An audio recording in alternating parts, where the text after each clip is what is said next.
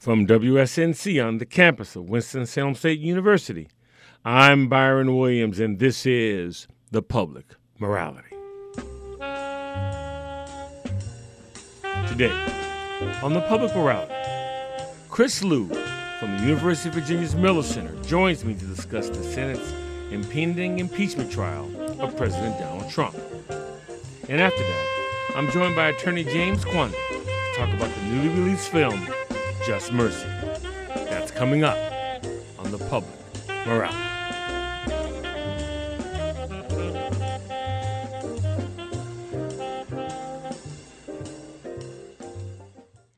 Welcome to The Public Morality. House Speaker Nancy Pelosi announced that she will soon release the articles of impeachment of President Donald Trump so that the Senate can begin the trial that will either exonerate or convict the president on charges of obstruction of Congress and abuse of power. To get a sense of where we are, we welcome back Chris Liu. Liu was former Deputy Secretary of Labor under President Obama and is currently Senior Fellow at the University of Virginia's Miller Center. Chris Liu, welcome back to The Public Morality. It's great to be on. Give us a brief distillation. Where are we now in the impeachment process? And be advised, whatever you say will most likely be rendered obsolete by mid-sentence, but give it a stab nonetheless. Well, the House passed impeachment proceedings let me say again. The House passed impeachment articles about 4 weeks ago.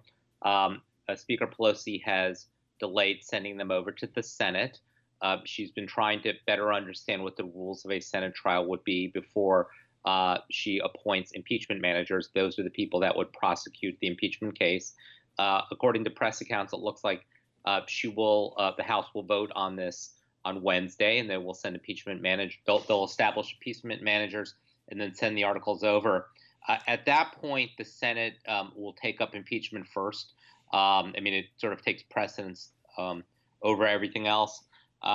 And so I suspect that we will probably be in some kind of impeachment proceeding the beginning of next week or middle of next week, and it could go for several weeks, but I think there will be, like any kind of trial, there will be motions that are filed, and one of the first motions will be to try to dismiss the entire proceedings without a full trial.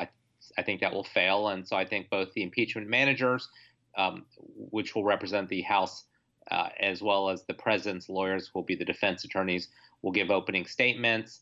And then I think the big issue after that is whether the Senate allows additional witnesses to be called or additional evidence to be put on the table. As you're reading the political tea leaves, I want you to briefly put on your prognosticator hat for just a moment. When you go outside the Beltway, is impeachment resonating, or is it sort of in that partisan cocoon? In other words, how impeachment is viewed in, say, Seattle, San Francisco, may differ from how it's seen in Mesa, Arizona, and Oklahoma City. Look, I think everything in this environment is now seen through partisan political lenses. It's unfortunate, and that's whether we're talking about the economy, whether we're talking about what's happening in Iran or impeachment. What I do think is interesting is there's a fairly wide majority of Americans who think that a Senate trial should include additional evidence. And I think people, to the extent that we are now in impeachment, whether you feel like we should have been there or not, want there to be a full trial. People don't want things swept under the rug, again, whether you support the president or don't not support the president. And so, look, people are divided in this country about whether the president should be impeached, whether he should be removed from office. But I think people want a full airing of the facts right now. Just staying with that for a moment. If the Senate proceeds the way Senate Majority Leader McConnell has suggested, and there are no calling of witnesses, how damaging would that be to the Republic, in your view? Well, look, the president has, not surprisingly, been schizophrenic on this over the last couple of months. He has both said he wants a full trial, he wants lots of witnesses, and then more recently he has said, I want all these charges dismissed. He said when the House proceedings were going on that I'm not going to allow my officials to testify before the House because they're not going to get a fair shake. I'd rather wait to do that when they get to the Senate. Now that we're in the Senate, he's not letting his officials testify, and there's kind of a funny, uh, although troubling, shell game being played. Now Senate Republicans are saying, well, if you didn't testify in the House, you can't testify in the Senate. So, um, I look, if the president wants to be quote unquote exonerated, I'm not sure a trial that has no new witnesses and where it involves the president essentially stopping anyone from testifying would really give him the exoneration he wants. That's not to say he won't take a victory lap afterwards, but I would think it would be in the nation's interest to have a full airing of all of this. Now, when I look at a state like Arizona, where you have changing demographics, that I'm not ready to predict that it's blue, but it's certainly headed toward a shade of purple. That state's sort of in play now, and does a senator like Martha McSally, who's up for reelection, can she? Does she? Will she like? Can she vote with McConnell and risk having that as an issue in the general election, or can she not vote with McConnell and ask for hearings and know that may get her primary? How do senators maneuver through that? Yeah, I mean, look, it's not only Martha McSally. It's in Arizona. It's Cory Gardner in Colorado. It's Susan Collins in Maine. All of these people are up for reelection. Look, if I were to game this out for them and provide political advice, I'd say, look, you're going to, in the end, vote to acquit the president. So you get kind of a freebie vote to allow more witnesses. And you could say, look, I wanted to hear as much evidence as possible, so I want to hear John Bolton, the former national security advisor, testify. And then once you hear that testimony, then you say, well, based on that and the other new evidence, I'm still going to vote to acquit. It makes it at least feel like you're trying to have a fair process. And so that's the advice I would give them. That being said, we're in kind of an irrational world of politics. And I think any vote that is not seen as being fully supportive of Donald Trump will cause a lot of anger among his base at these people. So, but what you have seen over the last couple of days, you've heard Susan Collins expressing a desire for more evidence. Mitt Romney, the senator from Utah, yesterday said he'd be interested in hearing from John Bolton. So you really only need 51 senators to hear new evidence, and so you need 4 Republicans plus the existing 47 Democrats. So the notion of having new evidence based on the Senate rules is something that's attainable. It is attainable, and Senator Schumer, the minority leader, the Democratic leader, I think will be eager to keep pushing votes on new pieces of evidence, because even if he doesn't get the Republicans to vote his way, he does, as you say, he does put people like Martha McSally and Susan Collins in a challenging political environment. So what I'm hearing you say, based on your sage political advice, if you were offering it to Senator McSally or Senator Collins, that you could have a profile encouraged moment without actually having a profiles encouraged moment. Yeah, I think that's exactly right. Now, whether they'll do that or not, I have no idea. And I think that the trick that Republicans will try to pull on this is they'll say, okay, fine, if you want to hear from John Bolton, that's great, but we also want to hear from Hunter Biden or Joe Biden as well. And the question is if that's where the vote is, whether Democrats allow that or not either. Look, all things being equal, and Vice President Biden has already said, look, if he's subpoenaed to testify before the Senate, he will show up and do that. So the question is whether, we know John Bolton has said he will testify if subpoenaed, whether Mike Pompeo and Mick Mulvaney and others like that would testify, and would they be willing to testify, and would the president allow them to testify? Why is Vice President Biden and Hunter Biden, explain to our listeners, why are they germane to this process? They're really not. I'll be honest, they're not. I mean, look, these are false allegations about corruption involving Hunter Biden and this Ukrainian energy company that he served on the board. I mean, look, we can have a whole long conversation about whether him being a board member was something that would have been available to anybody else, but for his last name was Biden. But look, there's a long history of nepotism, political nepotism in our country. So, but this idea that somehow there was something corrupt about that justified the president withholding aid to Ukraine, I think is ludicrous. And I think every respectable media outlet that has investigated said there's nothing there. Even if there were something there, the proper way for the president to have to handle that was to have gone through official channels, whether it's the State Department, whether it's the Department of Justice. What he chose to do instead was to have his personal lawyer, Rudy Giuliani, off on this kind of, crazy fact-finding mission where he's essentially launching his own personal diplomacy. And to be fair, this was never, Rudy Giuliani has been clear, this is not about corruption in Ukraine broadly. It's really about asking Ukraine to investigate the Bidens. It's using your official office for your own political purposes. That's improper and impeachable. Yeah, talking with Chris Liu of the University of Virginia's Miller Center. Chris, just based on your responses, how do we change this binary narrative in that if you do it, I'm appalled and it violates the democratic norms, but if I do it, there's plenty of nuance and circumspection applied to my case. How do we get beyond that? Or is it possible to get beyond that? I think we should take this out of the context of what did Donald Trump do, and more broadly, should a political candidate get either actively solicit or passively receive assistance from a foreign government in their reelection or their election efforts? And I think, until we got to 2016, I think the answer was no, that's absolutely prohibited.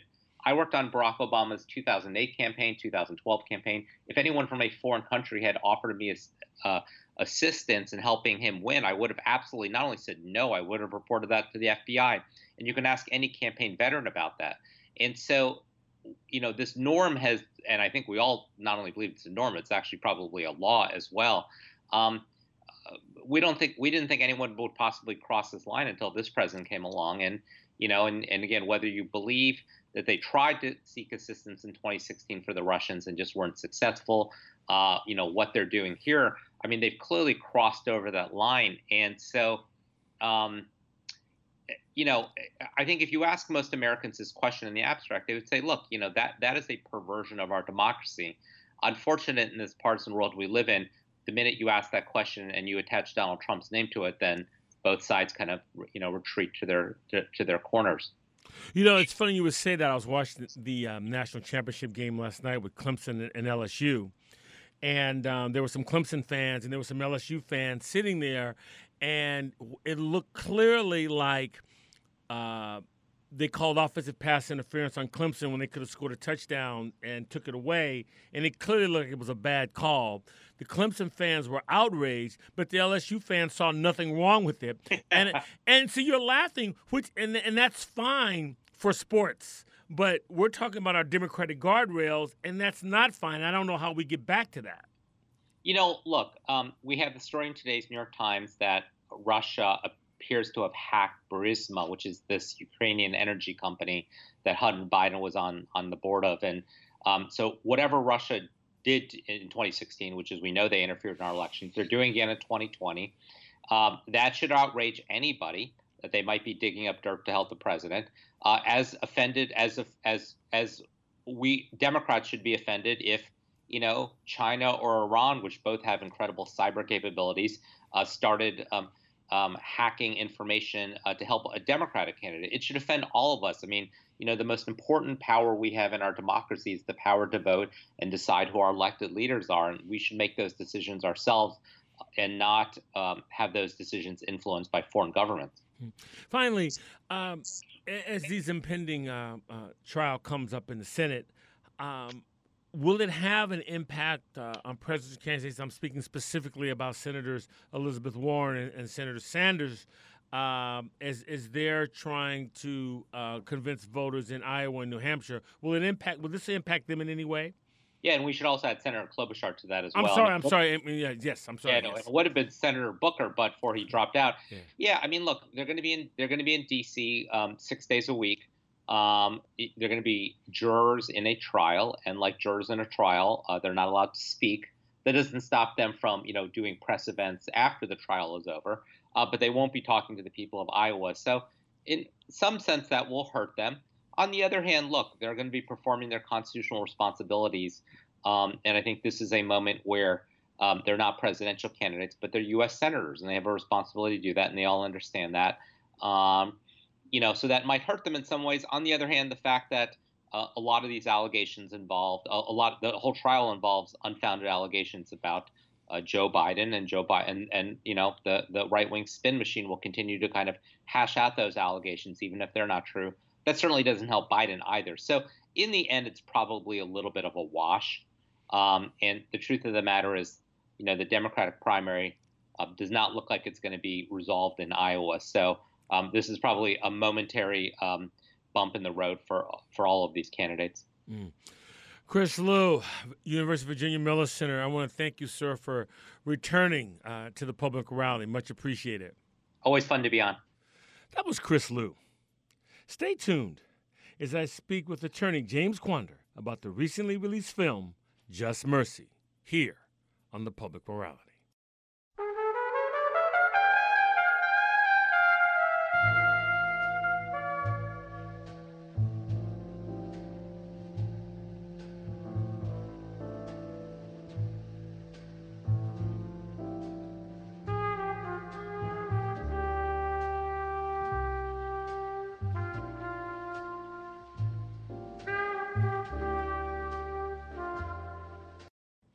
Welcome back.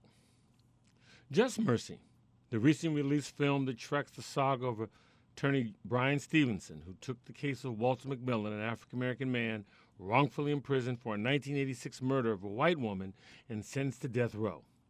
It is a gripping narrative that tells an uncomfortable truth about an aspect of the American justice system. To discuss Just Mercy and the larger critique of the justice system, I'm joined by attorney James Quander.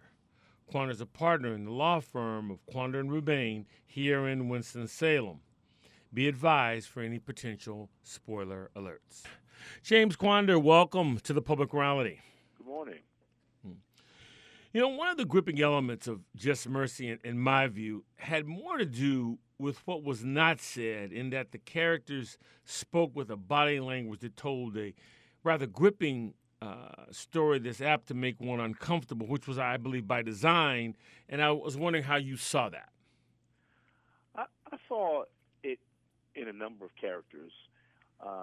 The prison guard was probably the first one, the most notable one that moves and transforms from being just the typical follow the leader prison guard and make life uncomfortable for anyone and everyone that doesn't look like him, to someone who was empathetic towards the end of the movie. And I think that turn came as he was getting prepared for his first experience watching someone be electrocuted. And then, there's several other instances like that with other characters and how their body language told their story.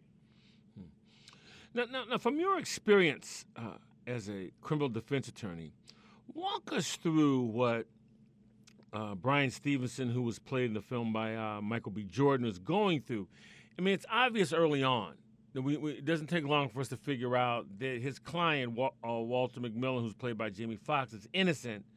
But this case reflected a system where one is not innocent until proven guilty, but rather it seemed like one was guilty with a slim chance of proving one's innocence. And walk us through something like that in your experience as a criminal defense attorney.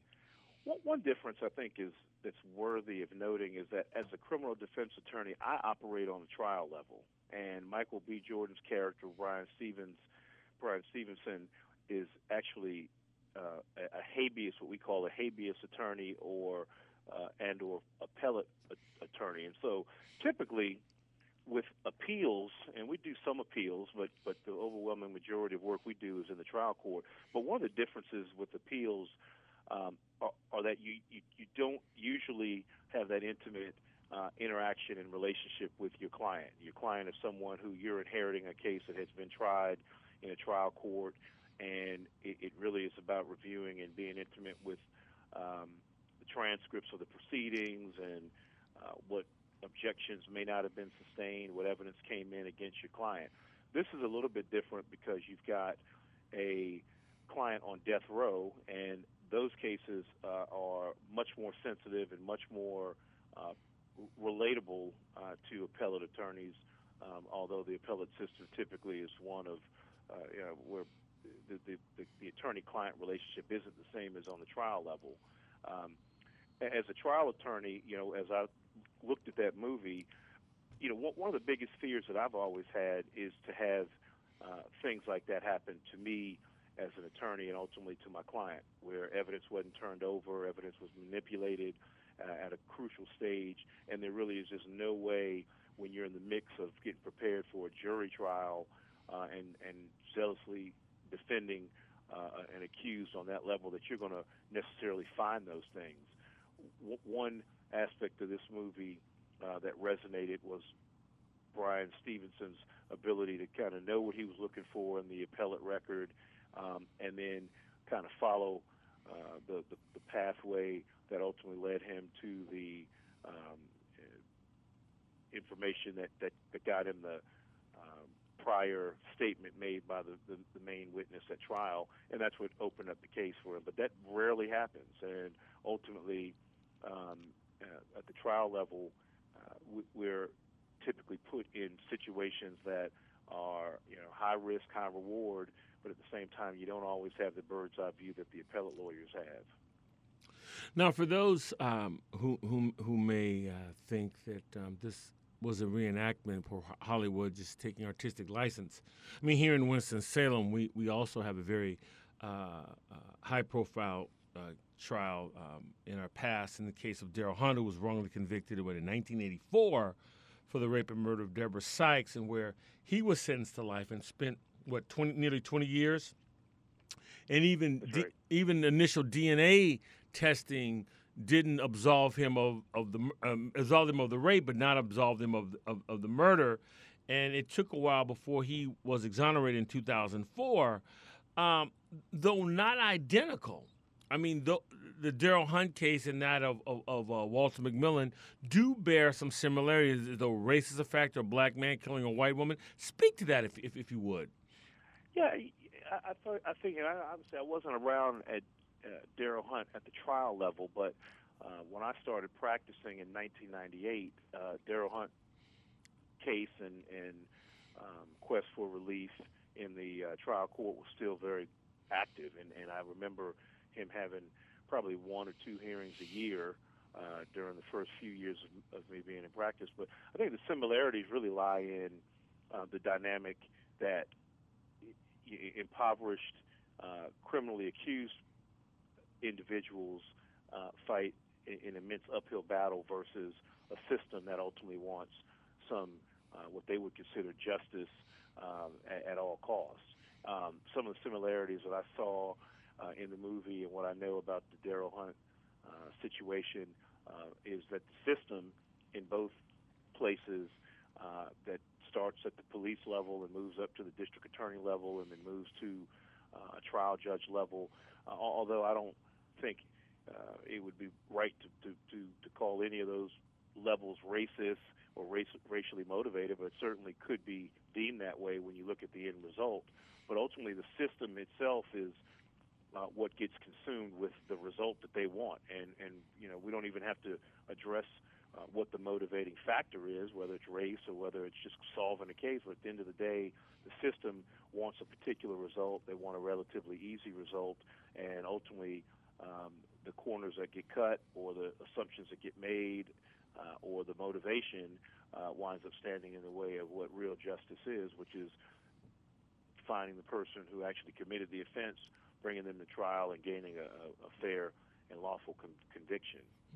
But what stands out in both instances as well is the community's bipolar position as to what happened and what should happen and what should go on. Very much at the trial level in Daryl Hunt's case, the community had bound together and were actively speaking out, the black community that is, speaking out about what they saw the evidence to be and the shortcomings of the state's case, and that was even at the trial court level. And so certainly when we fast forward 10, 20 years later and he's being brought back for post-conviction relief, it becomes even more of a travesty that I think fuels some of the issues in our community, black and white issues in our community, when folks have already known what went on at the trial court level really intimately, and now you're seeing DNA things and really minutia evidence being brought to light on the appellate level and still being grossly ignored by the court system. You sort of touched on in your last answer, but I'd like to expand in just a minute. But reflecting not only on the movie Just Mercy, but also on your experience as a criminal defense attorney, do we have a justice system that is really congruent with reality? That's a tough question. And it's difficult because we have a justice system that I believe is the greatest justice system in the world. The fact that we're not ruled and decisions aren't made unilaterally at one level and where one person is a judge, is the investigator, judge, and jury of a crime, it's a beautiful system. The evolution of the system through case law and precedent being setting and case law changing as society changes makes it an exceptional system. What ultimately becomes the flaw of it is that the system is run not by a machine but by people and by humans. And each jurisdiction that I've practiced in my career, whether it's a different state or different federal district, they're all different. They're shaped by a different culture within the communities that ultimately, to some extent, stand for the final result, particularly in jury trials when you're pulling from 12 jurors from that area.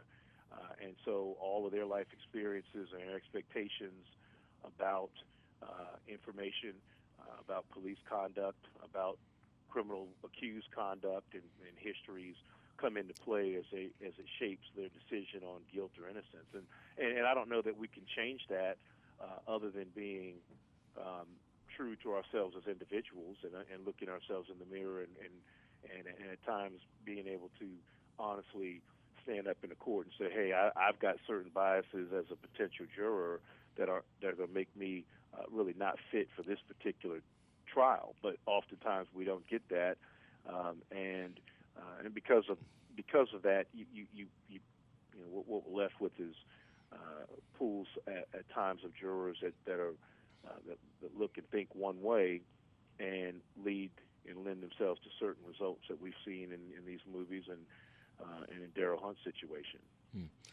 James Quander, I want to thank you, sir, for joining me today on the Public Morality. Much appreciated your insight, sir. Thank you for having me. That was James Quander. Stay tuned for my closing remarks. Welcome back. In honor of the birthday of the Reverend Dr. Martin Luther King, Jr., tonight's closing remarks come by way of an excerpt taken from King's final Christmas message entitled Peace on Earth. We in America stand idly by and not be concerned, and an answer came, oh no. And I started thinking about the fact that right here in our country, we spend millions of dollars every day to store surplus food. Make it plain, make it plain. And I said to myself, I know where we can store that food free of charge. In the wrinkled stomachs of the millions of God's children in Asia and Africa, Latin America, and even in our own nation who go to bed hungry at night. It really boils down to this, that all life is interrelated. We are all caught in an inescapable network of mutuality, tied in a single garment of destiny, and whatever affects one directly, Yes, sir. affects all indirectly. We are made to live together because of the interrelated structure of reality. And did you ever stop to think that you can't leave for your job in the morning without being dependent on most of the world? You get up in the morning and go to the bathroom and reach over for a sponge, and that's handed to you by a Pacific Islander. You reach for a bar of soap, and that's given to you at the hands of a Frenchman. And then you go in the kitchen to drink your coffee for the morning. That's poured in your cup by a South American. Or maybe you want tea. That's poured in your cup by a Chinese. Or maybe you are desirous of having cocoa for breakfast, and that's poured in your cup by a West African. And then you reach over for your toast, and that's given to you at the hands of an English-speaking farmer, not to mention the baker. And before you finish eating breakfast in the morning, you're dependent on more than half of the world. Yes. This is the way our universe is structured. It is its interrelated quality. The Public Morality welcomes your comments. You can contact me at byron@publicmorality.org.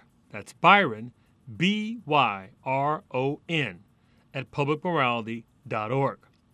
Our archived broadcasts are located at soundcloud.com. Just search for Public Morality. You can also find us on iTunes. And my new book, Solitaire, is available on paperback and Kindle on Amazon. The Public Morality is produced at WSNC on the campus of Winston-Salem State University. For all of us at the Public Morality, I'm Byron Williams.